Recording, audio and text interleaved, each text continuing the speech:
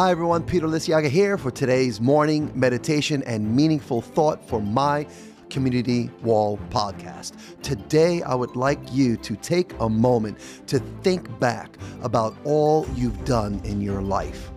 You'll discover a lot more undertakings you now wish you had started sooner, and hardly any of us wish we had started later.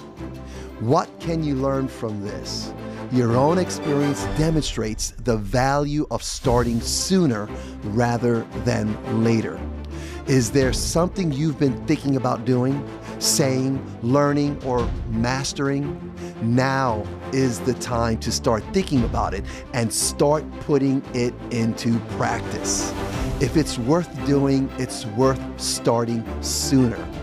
To get the most out of your effort and commitment, start sooner. But perhaps you can't start until you've made sufficient preparations. Then start sooner on the preparations. Put as much time as possible on your side.